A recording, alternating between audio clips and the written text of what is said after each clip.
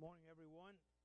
Glad to see us here this morning. As Brother Kenny said, we are a little small in number this morning, but we know the Lord will be with us, and especially if your prayers are with us, and I certainly stand in need of your prayers. Brother Kenny is well knows, and those of you who have gotten up here to speak, that you have a hard time even getting words out of your mouth in order if the Lord is not with you. So I stand in need of your prayers. And I heard the news about the family up there. Brother Daniel, I had the opportunity to be with him in the service just this past May in New York City. He came up there, and I really enjoyed him. He introduced and did a good job, and this is his younger brother, correct? Well, he certainly stands. That family needs prayers. It's a good family that's in that church there. I'm in the 24th chapter of Matthew this morning. That's where I want to begin. And in the 24th chapter here, Jesus is talking to his disciples, and he's telling them about the things that are to come. He's going to tell them that the temple would be destroyed. And he's talking about the future here because Christ is roughly 31, 32 years old at this time, and he was born right at 0 A.D., so we don't know exactly, give or take a year or two. But he was born about, when B.C. changed over to A.D., he was born right in there. Some people think 2 years earlier than that, based on the timeline that Herod was king. But so right now, he's about 30 years old. We know that with the time he began preaching, 30, 31, 32. And he's talking about the future, and he said the temple is going to be destroyed pretty soon, so we know that's not for another 40 years in 70 A.D. So he's clearly addressing to them some things that will come about in the future, and he references one thing that I want to point up. Says here in verse 3, he starts off, he's sitting up on the Mount of Olives talking to his disciples to them, and they're asking him questions. Verse 4, Jesus said to them, "Take heed that no man deceive you. For many shall come in my name, saying, I am the Christ, and shall deceive many." You know, us old Baptists, we like that word shall when we see it, and we use it, and we want to emphasize it. That's there for a reason. Here Christ says it twice in this verse 5, "For many shall come in my name, saying, I am the Christ, and shall deceive many." You've got two shalls in that one verse. Jump over here to verse 11, and he reminds them again, "And many false prophets shall rise, and shall deceive many." False prophets, false Christ shall come, and they shall deceive many. The verse I want to focus on is a little further on in Matthew, verse 24. And again, he repeats this. This will be the third time he's repeated this theme. "For there shall arise false Christs and false prophets, and shall show great signs and wonders, inasmuch that if it were possible, they shall deceive the very elect." He's saying, going forward, we've got to expect there's going to be a lot of people coming along, and they're going to try to deceive you about the religions of the world and about the doctrine of Christ. He said some of them are going to come in Christ's name. Some of them even going to say they're Christ, and they're going to do everything they can to deceive you. He used that shall. I think it's 7 times in those 3 verses that I quoted to you. He used the word they shall. They shall come, and they shall try to deceive many. And in this one he says, "For there shall arise false Christs and prophets, and shall show great signs and wonders, inasmuch that if it were possible, they shall deceive the very elect." Well, who are the very elect? And I'll talk a little bit more about that later. But if it's possible, we ought to want to try to be in that very elect, because we'd be the least ones that would be deceived. He may be able to deceive some of those that are in the false Christ, be some of those that are in the very elect. But the way it's worded, that if it were possible, they shall deceive the very elect. They're going to try hard to deceive everybody. They're going to try hard to deceive even the very elect. Now keep in mind, Christ is telling that to us and to all the apostles and all his disciples. He's talking to that about people that are children of God, people that are believers in God. And he says, this is the one, you're the ones that this false Christ are coming to deceive. He said, it's not the wicked out there, the people unknowing, whatever, they're coming to deceive the very children of God, those that have a place in eternity and have a place in heaven, and they'll be in heaven. But right now, they're coming to deceive you. And in fact, if it were possible, they're going to try really hard to deceive the very elect. He's warning us about this now. When we read this, most of the time we think this and we assume that he's talking about all the people that come to and pretend they're to be Christ. And we've had hundreds of these over the years. Since I went and tried to check and do a little bit of research, even use the internet a little bit, try to figure out who all has claimed to be Christ over the years. We've had some that have, over the years, and they only started really keeping good count of them about 1,700 in the United States. And we've had some in the United States and some overseas. Best I could tell, but just doing that quick and dirty research, we've had over 50 people that they've identified in the last 300 years, basically since 1700s when America was formed. But not most of them, many of them in America, but a lot of them overseas. But over 300 people, over 50 people in the 300 years they've identified have come claiming in some form or fashion to be the Christ. They come and they claim to be the Christ. They claim to be Christ reincarnated or incarnated in some fashion to be the Christ. And I made note of a few of them here because I found them kind of interesting. The first one they had that was recorded, because we know there was a lot before this. Christ said there'll be some even then. This is only the last 300 years out of the last 2,000 years. One of the first ones that was recorded in modern history was Ann Lee.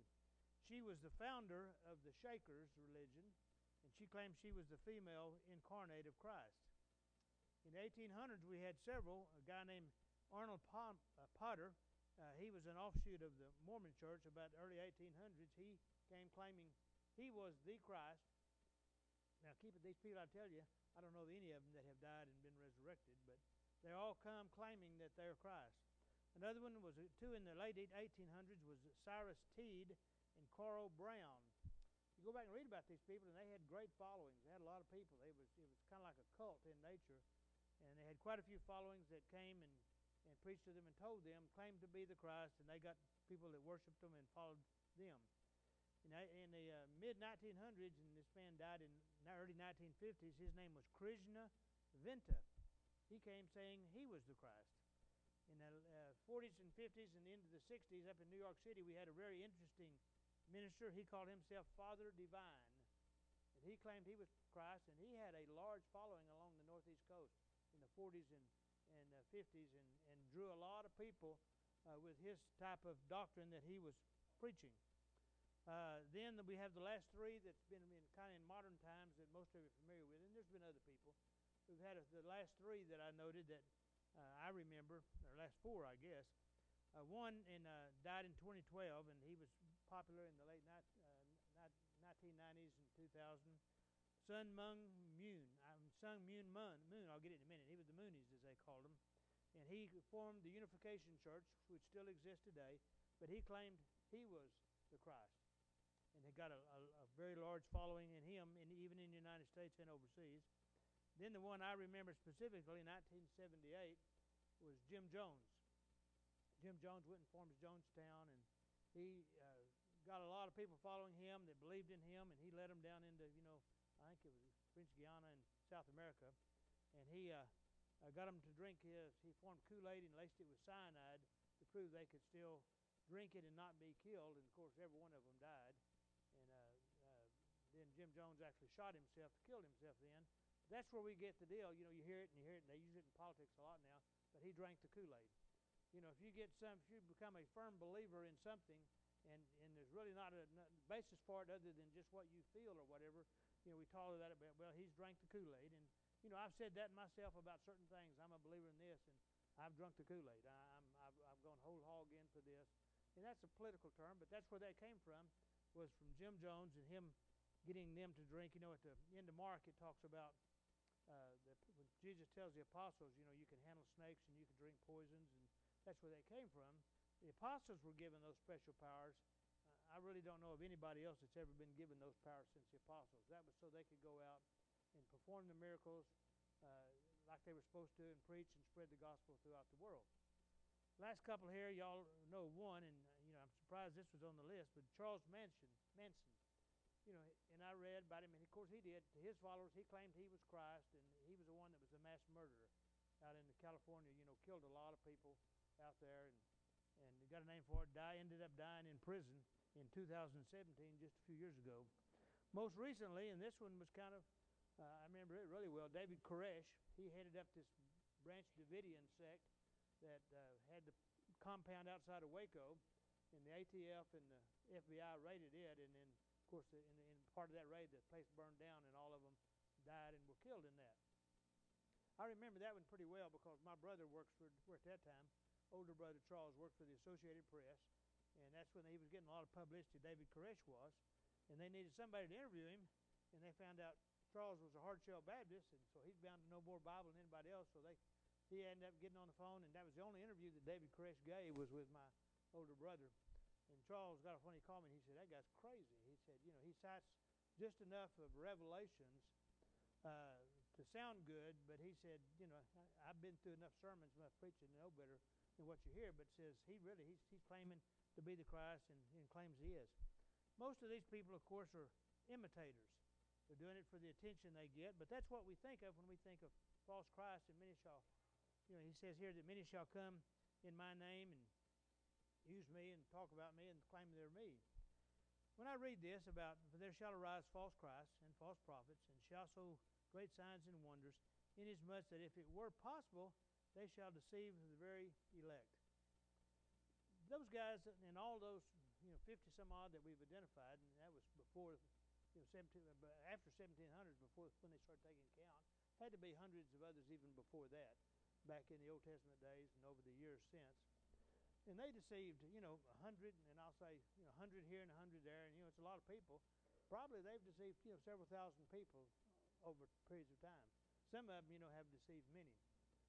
I don't really think, though, that that's what Christ is talking about here. I mean, those clearly are false Christs, and we know they're false Christs. And many times we laugh at them, because we see what they do, and we, laugh, and it's sad because they do deceive a lot of people and cause a lot of people's death. But I don't believe that's what Christ is talking about here.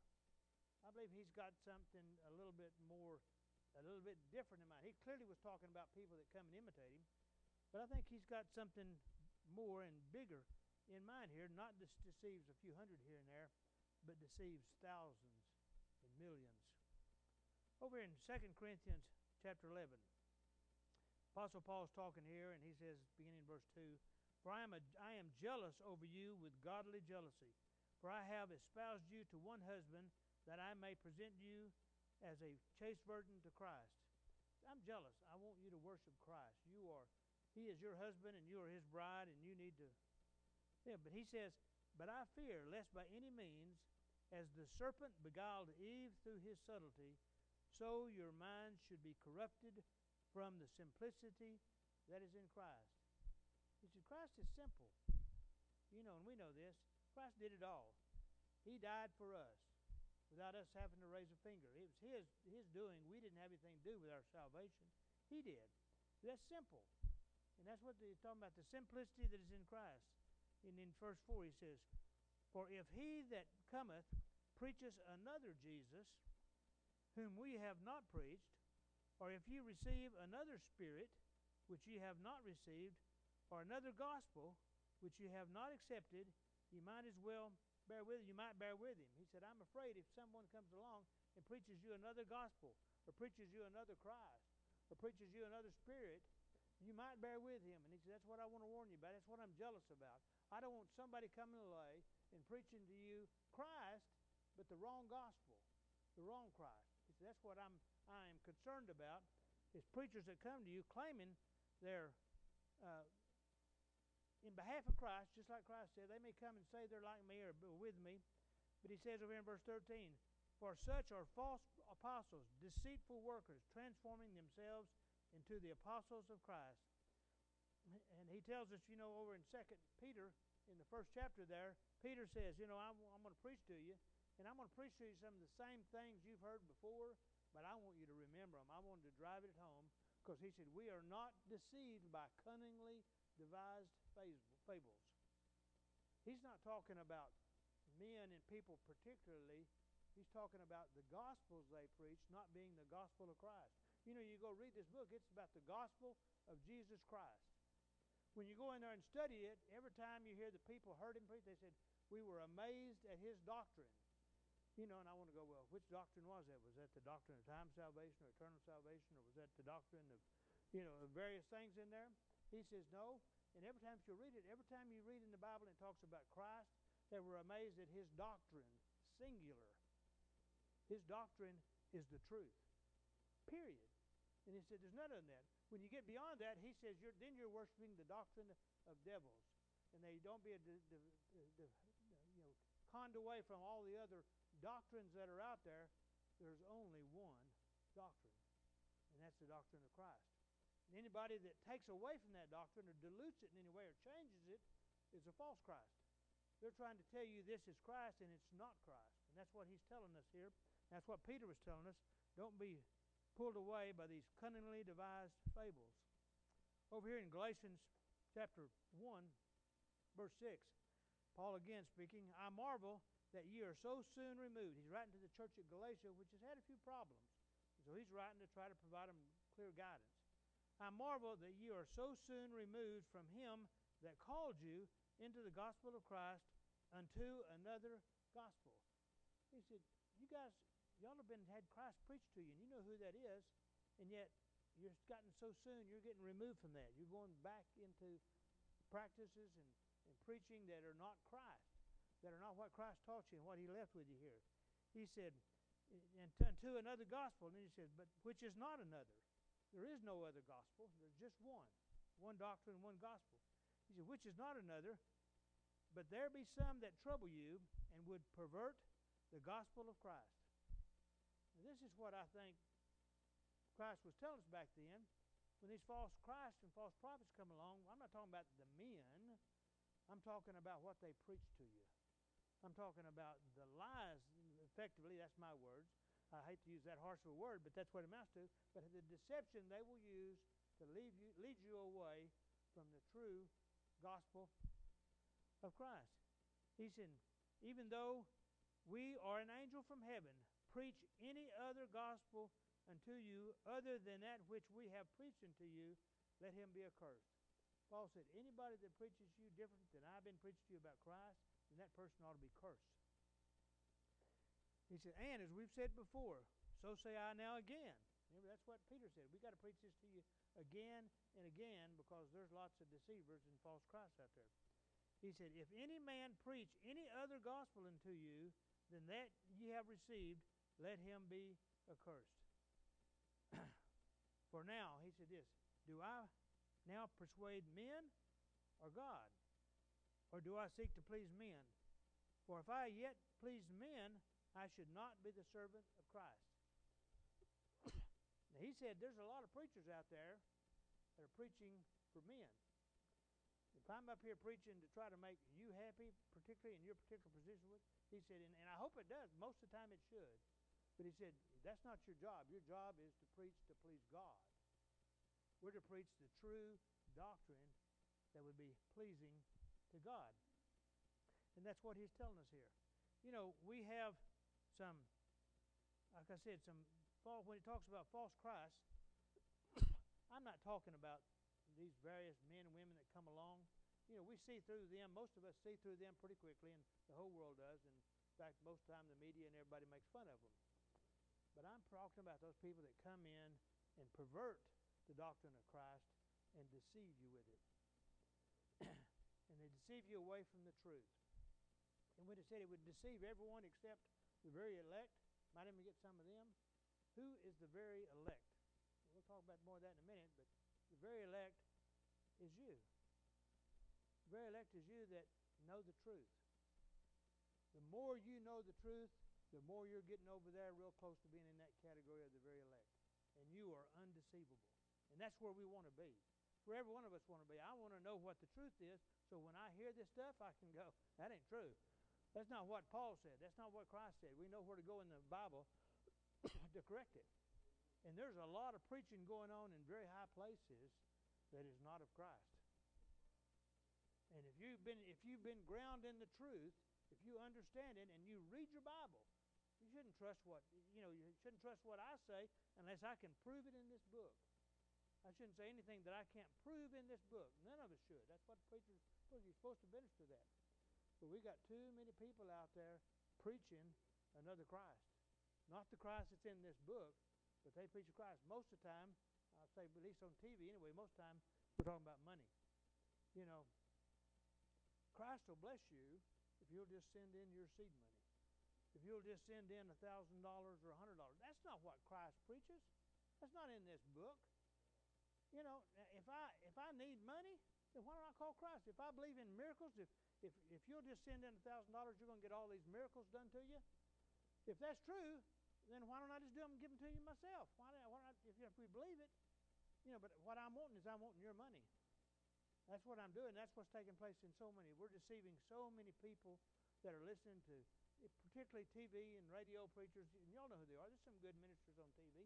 And keep in mind now, all of them, I think, are children of God. All of them worship Him in spirit. Everybody believes in God and wants to worship the right God.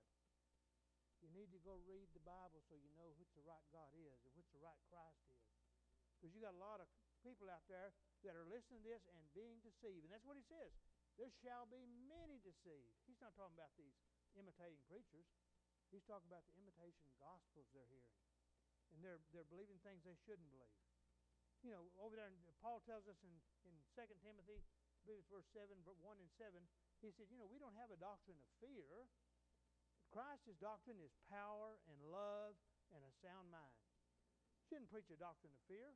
If I come tell you, you know, so-and-so, if you don't join the church and get yourself baptized, you're going to hell. Is that a doctrine of power and love? That's a doctrine of fear. I'm trying to scare you into going out and doing something. You ought to be led in your heart to go out and do something. He said, you know, he tells us in here one place, he says, you know, I've lost my place now, but I can say it, I think. He says, if someone comes and tells you that you should, I know where it is, back in Matthew, I believe. I want to make sure I get that right.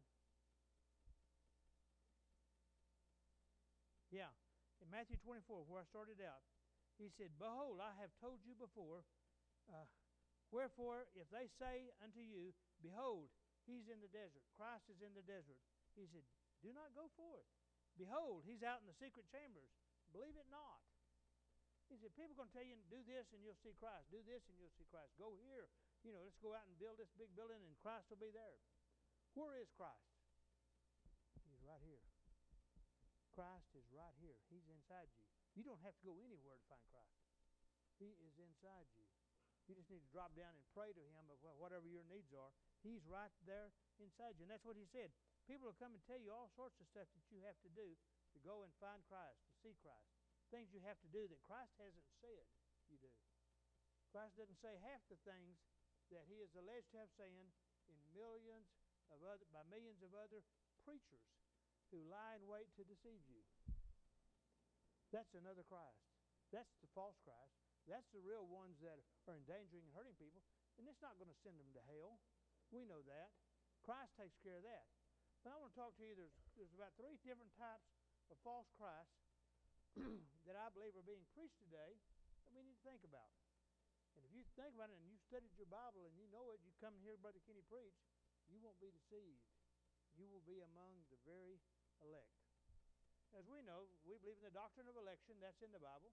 That's in Romans chapter 9, where he says, you know, that the doctrine of the election, that the doctrine of election might stand. Jacob have I loved and Esau have I hated. God chose a people. When did He choose them? Before the foundation of the world. God saved us and called us with a holy calling, not according to our works, but according to His grace and purpose given to us in Christ Jesus before the world began. If you remember here just 2 or 3 weeks ago, I preached on what took place before Genesis 1 and 1. You know, that's kind of a, Nothing took place before Genesis 1 and 1. Yes, it did. And went through and we pointed out probably half a dozen or more scriptures where it said, before the world began, God had a plan. He chose His people. He knew you. He foreknew you. He foreknew you. He predestinated you. He will call you. He will justify you and glorify you. All of that's taken place.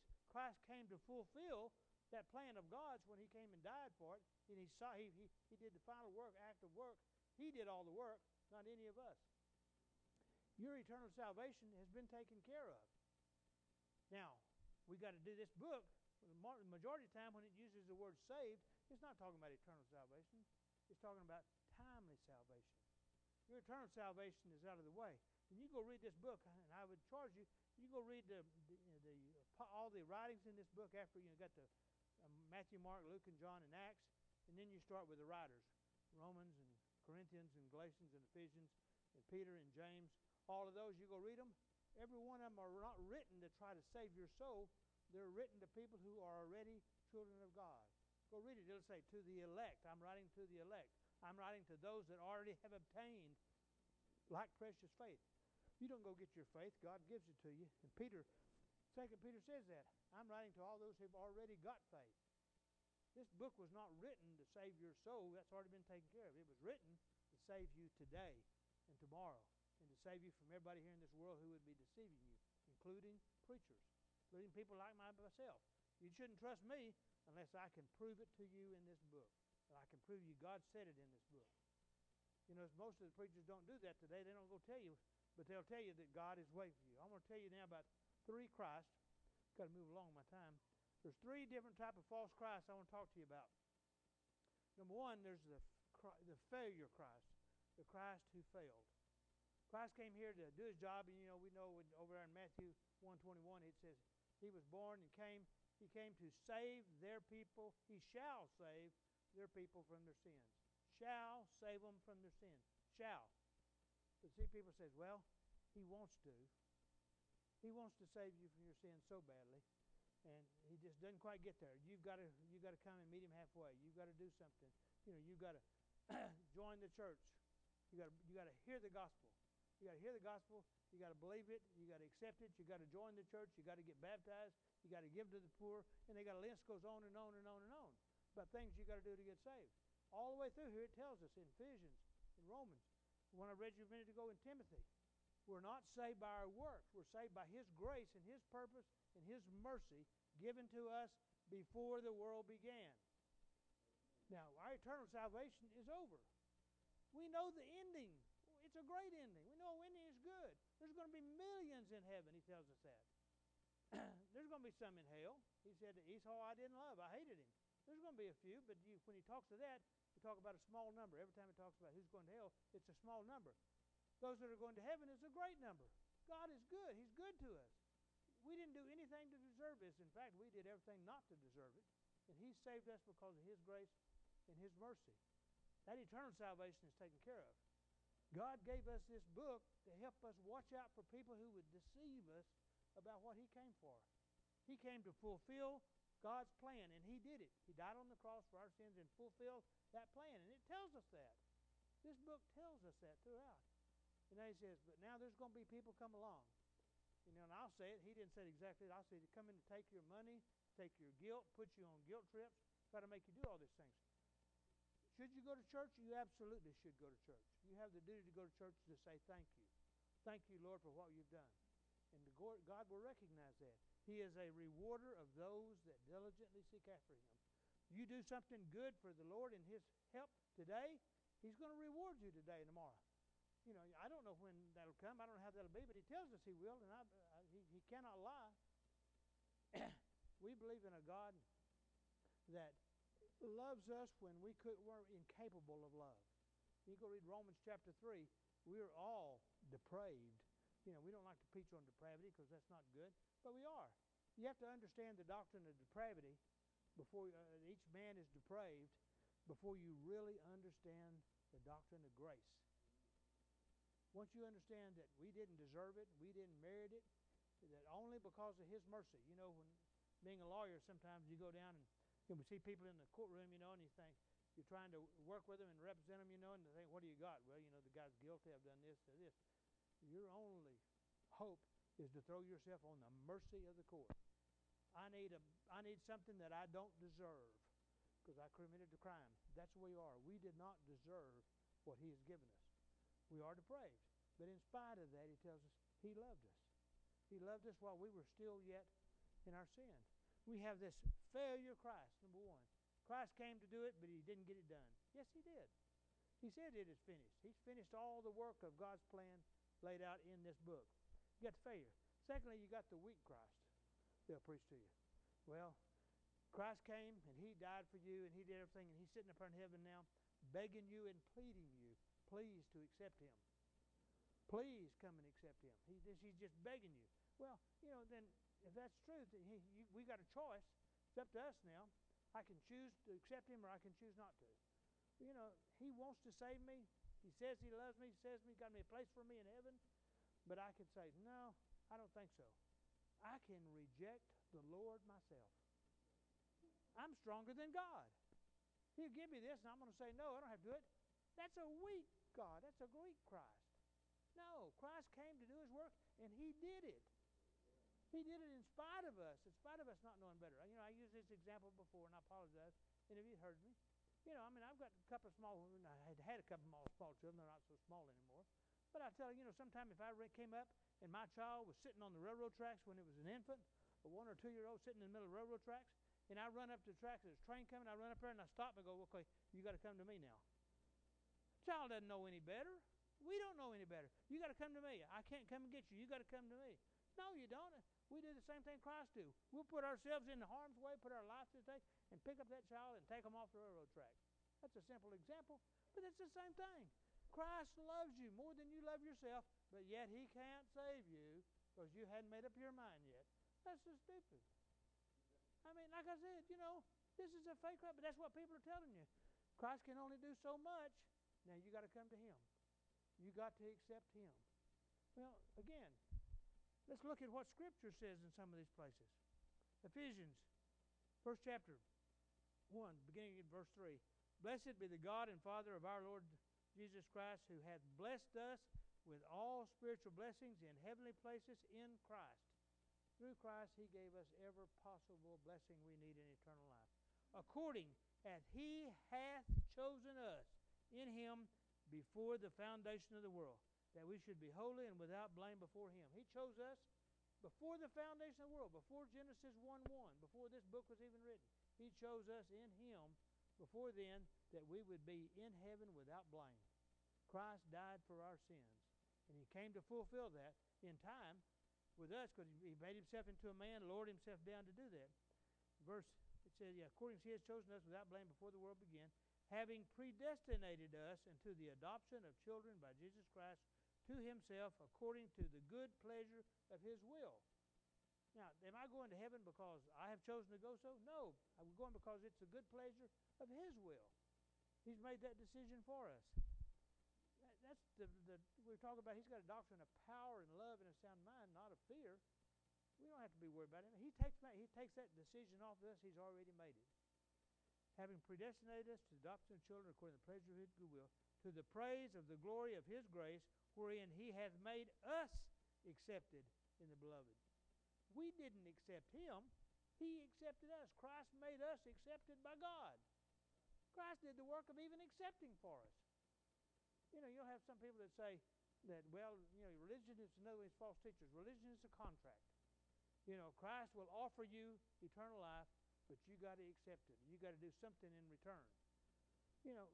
You read the book, and again, and y'all know this, I believe it's over in Isaiah, the best we can do, the very best work we can do in this world, the best job of giving to the poor, joining the church, all that, is nothing but filthy rags in His sight. The very best that we are doesn't meet up to the level of the glory of God and His righteousness. Now, we'll get there one of these days when we get to heaven. We will be as righteous as Him. We'll see it. But right now, unless you're different from me, I can't hardly go a day without thinking a sinful thought, something I shouldn't be thinking about. I'm not going to tell you what they are because I don't want you to know. But all of us are that way. We are born sinners. That's on our mind. We don't do what He tells us to do. We don't put Him first. We don't put our other people first. We ought to put other people above ourselves. We're all selfish. We're all, egotistical. All the things we're not supposed to be, that's what we are because He knows us. And that's what He saved us because He loved us. He created us, He loved us, and He saved us on His own. That's what He said. He's done these things. Let me go over here to another one real quick. Again, we have this fail Christ and this weak Christ. He can't do anything because until you go along with Him, that makes me stronger than Him. We also then have this Christ that wants to please everybody. This is taught. And I don't want to get into naming any religions or whatever, but this is largely the non-denominational phenomena that has crept up in the last few years. It doesn't matter what you believe. It doesn't matter what your church you are. There is no doctrine. Just come and be happy and just say you love the Lord. And that takes care of it all. You don't have to even read the Bible. You know, these have grown up in it. These are very popular. A lot of people are deceived by that, thinking that's just all you got to do is just come and be happy, and we'll all be together, and there's just one church. We're not going to get any fights over doctrine and all that kind of stuff. There is one doctrine. And if you know it, you're not going to be subject to the deception that all these false Christs are out there. And they were all brought to you in the form of doctrine. Let me go to another one here, point out another couple places. I'm just picking out a few. Jesus said in John 8:47, he that is of God heareth God's word. Hears God's words. Ye therefore hear them not, because you're not of God. If you're not already a child of God, and he hasn't put himself in your heart, you can't hear God's words. You can come hear a sermon preached, and you think, okay, I heard him speak, he's a good speaker, but I don't understand that God. You know, you can go to 1 Corinthians, Apostle Paul, 1 Corinthians 2 and 14, the natural man who hadn't been born again, hadn't been regenerated, natural man, heareth not the things of the Spirit. They are spiritually discerning to him. You know, they're foolishness to him. He can come and sit in the back of the room, any room, and hear the gospel preached, and he doesn't understand it, doesn't know it, doesn't believe it. That's the way the Apostle Paul was before the Lord struck him down on the road to Damascus and converted him, made him born again. Then after that, did he understand the gospel? Yeah, he's written about 12, 14 of the books in here. He explains this to us now, how the salvation works. And, you know, that Christ, when the Lord and Christ and the Holy Spirit, before the foundation of the world, made a plan. They've been a plan. They wrote our names in the Lamb's Book of Life. Go read Revelations chapter 5, 6, along in there. The Lamb's Book of Life has your name in it. Not a name will be taken out. Not a name will be changed. Can't be erased. Can't be added to. That book was sealed. The 7 seals won't be opened until Christ opened it at the end of time. Your eternal salvation is on lock. It's on lockdown. Nobody can get in. You wouldn't be here this morning if you weren't a child of God. You have something in your heart that's directed you. Go to Hebrews chapter 8, where it says, you know, I don't expect people to know my laws. I don't expect anybody to teach about me. He said, you know, from now forward, I will put my laws into their hearts and write them into their mind. They will be to me a God, and I will be to them a people. And they shall not teach every man to know the Lord, for they all shall know me, from the least to the greatest. Not my job to go teach you to know the Lord. He says, that's my job. God says, I'll do that. I'll put myself in their hearts and their minds. You know, one day you think, there's a higher power out there somewhere. You know, you may not know the name of Jesus. There's people that are children of God that are in the darkest of Africa that maybe have never heard the word of Jesus. Don't know who it is, but they're going, something just happened to me. I feel something here. There's a higher power. I may not know the Jesus, but you can fly over there in deepest Africa, and you'll get off the plane, and there'll be people there that'll cut your throat in a heartbeat. And then there'll be somebody that'll rush over and help you who doesn't know you at all, but they'll have compassion on you because they've got the Lord in their heart. Now that's how he does. That's what he says. It's not your job to go out and teach anybody to know me. We got half the religious world going to teach you how to know God. He says, do not do that. You are not to teach every man your neighbor and every man your brother to know me. I'll put myself in their heart. They'll know me. Now, after that's done, the work of the ministry is to go to minister to those that are already have eternal salvation. That's the work of the ministry. Go read chapters 8, 9, and 10 of Acts. Chapter 8, Stephen goes out and is going to minister to the Ethiopian, the eunuch Ethiopian. When he gets there, how does he find him? He's reading the book of Isaiah. Now, if Philip went there to save his soul, he got there too late because he's reading the Bible. The Lord beat him to it. Now, he did minister to him, and he ended up baptizing him. He went to take care of him in ministry. Chapter 8 is the Apostle Paul. He was an evil man. He was creating havoc in the church, killing people, hauling them off to prison because they were worshiping Christ. That's who he was then known as Saul. That's what the Apostle Paul was doing till the Lord struck him down on Damascus, and then he sent him and blinded him and sent him into town, and then he went and talked to Ananias. I'm shortening this up. He talked to Ananias and said, I want you to go over and minister to Paul. He goes, Lord, do you know who that guy is? He's bad. You know, anybody's worshiping Christ, he's going to kill him. And he said, no, he is now a chosen vessel unto me. Go. And when Ananias got over there to take care of him, when the preacher got there, how did he find him? He found Saul praying. found him praying. Now, if Ananias was sent there to save his soul, he got there too late. The Lord had already taken care of it. Go now to the next chapter, the 10th chapter of the book of Acts, where you have the Apostle Peter was told to go over and see this man named Cornelius. And he went over to see Cornelius, and right before he got there, it says Cornelius had been talking to the Lord and prayed to the Lord. He knew the Lord. He was a good and just man. Again, if Peter was sent there to save him, he got there too late. The Lord already beat him to it. But Peter ended up talking to him, and he took care of him and ministered him and baptized him and his family. Now, the Ethiopian in chapter chapter 8, the Ethiopian that Philip got there and baptized in chapter 7 was, chapter 8 of Acts, being an Ethiopian, he was a black man. That means he was more likely a descendant of Ham. Ham and Noah. We trace things back. You don't have to go back to Adam. All you got to do is go back to Noah's ark. And those people that escaped there were Ham, Shem, and Japheth. That Ethiopian was a descendant of Ham, being a black man. You go into chapter 9 and you find the Apostle Paul. He was a Jew. He was a descendant of Shem. Go over there at Cornelius. It says he was a Roman soldier, a centurion. He was a Caucasian. He was from Europe, over in the middle of Europe. So that means he was a descendant of Japheth. You have a descendant of 3 chapters back to back, 3 examples, Ham, Shem, and Japheth. He will save people out of every nation and kindred and tongue and people. Lord's taking care of this for us. And so, men are trying to take credit for stuff the Lord done. That's another false cry. When they're trying to take credit for what Christ can do. They came to save souls. We're going to save so many souls this week. Go over here in John chapter 6. Again, he tells us how Christ is again here talking, 6 verse 37. He said, all the Father giveth to me shall come to me, and him that cometh to me I will in no wise cast out. It's Christ talking. Now, when you hear that quoted on the air, they'll quote the second half of that. Him that cometh unto me I will in no wise cast out. All you got to do is come to Christ. You just come to Christ. That's required. Christ is sitting there waiting on you until you get to him. They forget to read the first part of that verse. All the Father giveth to me shall come to me. That's irresistible grace. We're going to go to Christ. If the Lord has chosen you, you're going to come to Christ. You may not join the church. You may not do some things like that, but you'll come to Christ. You'll come to accept him. For I came down from heaven not to do my own will, but the will of him that sent me. And this is the Father's will that sent me, that all of which he hath given me, all those names he wrote in the book of life, he has given those names to me. All he's given me, I should lose nothing, but shall raise him up again at the last day. Verse 44.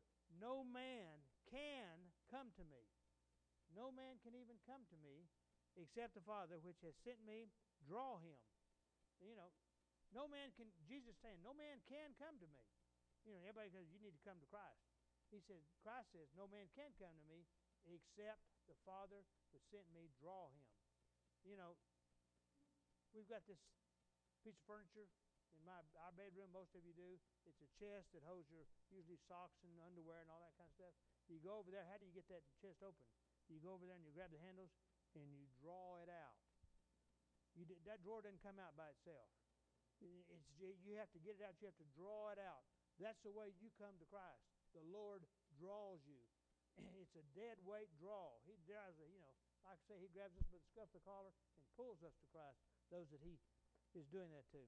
No man can, he said, it is written by the prophets, they shall all be taught of God. That means they all taught by God. He said, God said, remember, I'll put my laws into their hearts and their minds, and I'll be to them a God, and they'll be to me a people. And we're not to teach each other. He said, we'll all be taught of God.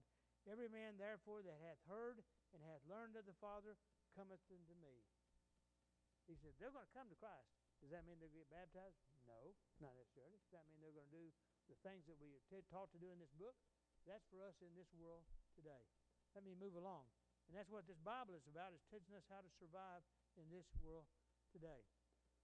John chapter 4. Remember John in chapter 4, Jesus was talking to the woman at the well. That's a good conversation he has with her, but she clearly doesn't understand. She's a Samaritan, and she's been worshiping under the Samaritan and the Syrian, kind of a pagan type worship.